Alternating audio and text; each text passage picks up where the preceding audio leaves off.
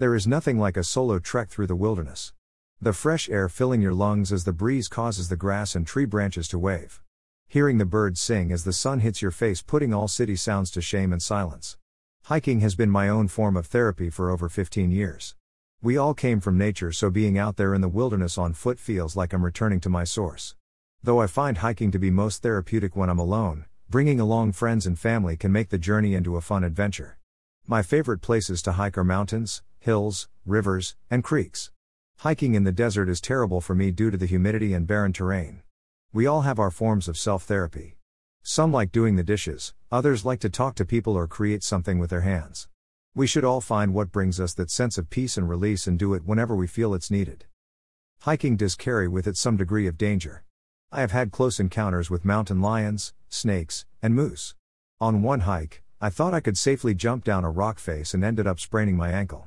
On a walk, while camping, I tripped into some cactus. On a few rare occasions when hiking alone, I had this sneaking suspicion that I was being watched. Most recently, I fell through some ice into the water below, freezing the lower half of my body. I had to return to the car to avoid hypothermia promptly. There are many more dangerous hobbies to have other than hiking, such as motorcycle stunt driving, for example. I love hiking and will never stop. I am seriously dreading the day that I will be too old or unable to hike. Photo by Vishal Amin on Pexels.com. During every hike I take, I find a beautiful spot near the water or on top of a hill and take a break. During this break, I just sit there and take in the scenery. You can get some fantastic views through hiking, but sometimes you really need to stop and take it in. I've witnessed many panoramic views from high up on a summit or even at ground level. But I have noticed photographs never look as vivid and do not capture all that I witnessed with my eyes. Most serious hikers have a special love for their hiking sticks. I always find mine in nature and will hold on to one for months or even years before it gets lost or broken. For a short hike, which can be a few miles and last about 2 hours, all I bring is my walking stick, boots, a hydrating drink, and perhaps some sunglasses or a hat. For longer hikes through more rugged and solitary terrain, I'll bring all my gear for a short walk plus a pack with extra food, water, and other survival supplies. I dislike the winter, especially the snow and rain part of it. The precipitation makes the trails get muddy and ruins my hiking experience. If it is raining, I won't even bother going, plus I need to wait for a day or two after the rain to let the trails dry up again. Then there is the problem with people.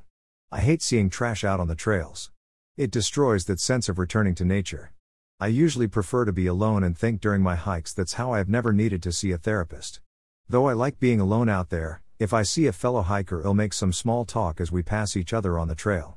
Though there is a part of me that wishes I didn't see anybody, I don't own nature, and other hikers are my people. Photo by Suleiman Salihi on Pexels.com. I was born in California and later moved east, allowing me to hike trails in Utah and Wyoming.